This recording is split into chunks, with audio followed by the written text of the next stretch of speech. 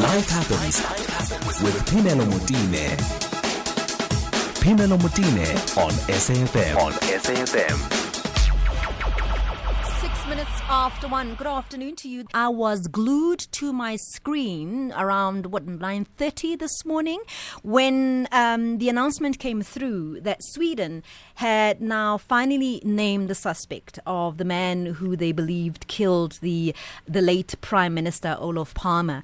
And this story, you know how some people get intrigued by the Kennedy story? This particular story has intrigued me, I can tell you, for as long as I've known about the story. And I was one of the very first people who was very keen to hear whether they will name the person, or are they just going to close the case. So the case itself now is officially closed. It's a 34-year-old investigation that has now been officially closed. How I feel about it, I don't know. How I feel about the person who's been named, I don't know. He is now dead. But I want us to celebrate, I think more than anything, the man who has intrigued so many of us, because there are many reasons why us as South Africans sit here today. I can tell you without a shadow of a doubt that I owe so much of my freedom to what this man did. And I can tell you that many people who lived in that era, who was our struggle heroes, will reiterate the fact that just because we don't speak enough about it doesn't mean that we know. And I can also tell you that, in fact, I'm going to speak now to the ambassador, Swedish ambassador to South Africa, that I don't even think anybody is able to give you the real tally of how much Sweden alone contributed to the fight against apartheid and the liberation of African people in this country. I don't think there is a figure. I think there is an estimation, but I don't even think it's easily quantifiable. That just goes to show what impact this man had alone and the entire country to the liberation of our country. I am now joined by Ambassador CECELIA JULIN, who is a Swedish ambassador to South Africa. A very good afternoon, and thank you so much, Ambassador, for speaking to us. No, good afternoon to everyone, and thanks for having me. So, what's the official reaction to the naming of the person who now we believe killed? I mean, what's the official reaction? And I don't even know how to phrase it, because I think we now know the name of the person who I think pulled the trigger. There are other questions to be asked, and that investigation is now closed. We're not going to be able to ask those questions. But what's the reaction officially by the government to this investigation? Well, I just heard our Prime Minister commenting a little bit, and I think he spoke for many that, I mean, a lot of people are happy that the investigation has come to an end. I do think, however, expectations last night were enormous in Sweden, and I think around the world, that we would get the answer to this riddle. And I think a lot of people think that the case the prosecutor presented was very thoroughly presented, and he had sort of good evidence. So for many, maybe this will be the end. I'm afraid, and judging from comments I see around in Sweden, people will still continue. They are not entirely satisfied. I have to tell you, Ambassador, that I'm one of those people, okay? Yeah. I'm one of those people because, yes, we now have a name, and this is not at all taking anything away from the prosecutor and from the investigation. I think you are right. Everybody believes it was thoroughly done, and you know, the facts before us mean that we don't have any further answers. But I'm dissatisfied because, okay, we have a name of a person who killed the trigger.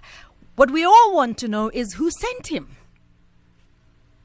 Yes, and I mean, I think the prosecutor alluded to that, and he said that we haven't been able to prove that there was sort of a conspiracy around this person. And he went even on to say that the fact that this person continued to be in the media for years after he had been sort of discarded of the investigation, he took that as a proof that he wasn't part of a big conspiracy, but maybe not with real hard evidence for that. So I'm sure all the people that have been pursuing different theories, where the South Africa track is one, I'm not sure they are convinced, and I think they will continue pursuing their theories.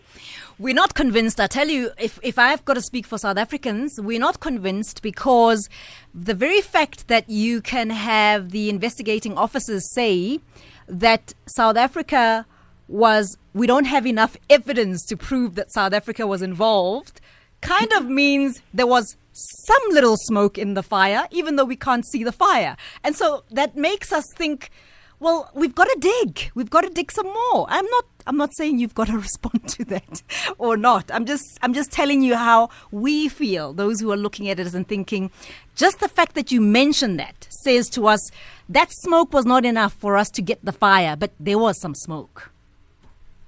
Well, I think you have had this investigation, and I mean, it's been going on for 34 years that have followed different paths. Yeah. You had the Kurdish path, you had the police path, which was one, and you have had several different persons indicted, the South Africa path, you even had a CIA path at some stage.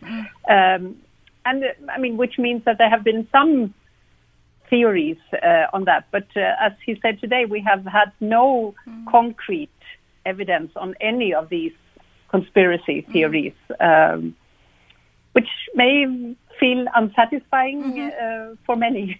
Yes, it leaves, I'll tell you how it feels. It leaves a gaping hole. We are done, but we're not quite done, if that makes any sense. But let's reflect on the man himself and why he matters to so many.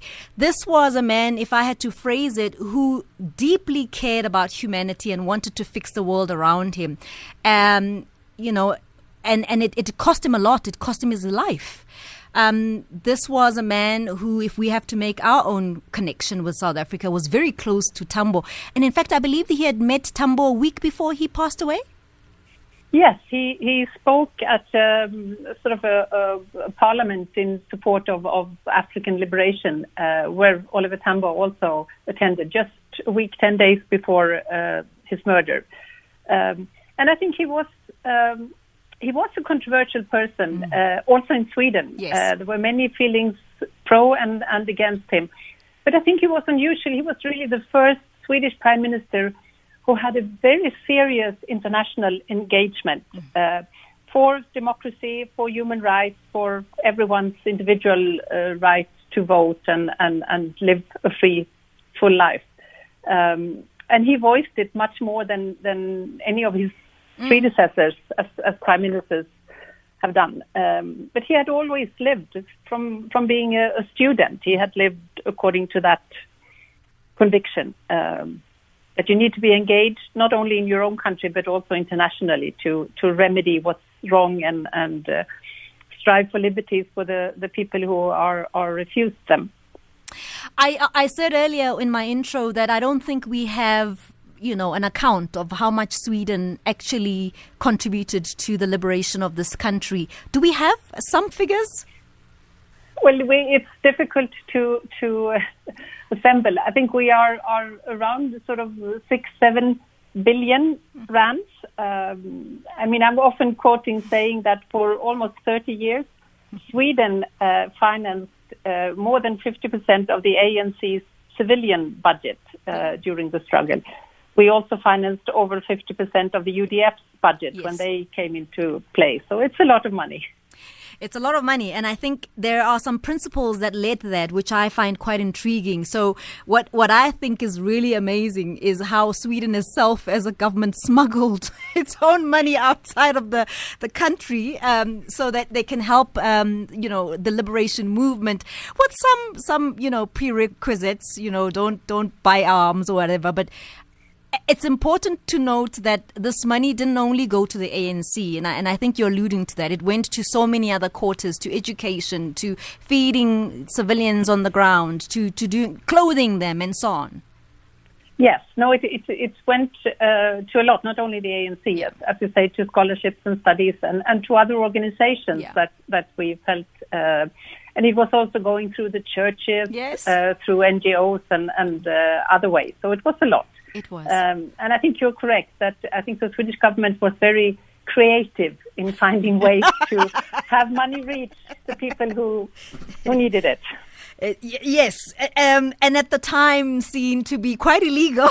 So I like the fact that we're using the term creative. But I mean, we laugh today, but we really owe a lot of our freedom to that creativity and what I would call as South Africans chutzpah of a man who stood up against all his people around him, except for Norway, of course, but a lot of the Western world that really didn't think what he was doing was a good thing and paid the ultimate price. Thank you for that. And I think we want to convey our appreciation and your devotion to our freedom, because I don't think there's any other way we can do it. We'll just keep reminding you that we see it, we recognize it, and we appreciate it. Oh, thank you very much. It's very appreciated. Ambassador CECELIA JULIN, who is a Swedish ambassador to South Africa. This was on the back of the news that came in this morning, finally closing a 34-year-old investigation to the murder of Olof Palme, who was the Swedish Prime Minister when he died. And I mean, I want you to picture the scene. He was just walking from a cinema with his wife. They were walking, no security, nothing. They had just gone to the movies. And he was shot there. So quite an incredible man who we owe a lot of our freedom to. 18 minutes after 1.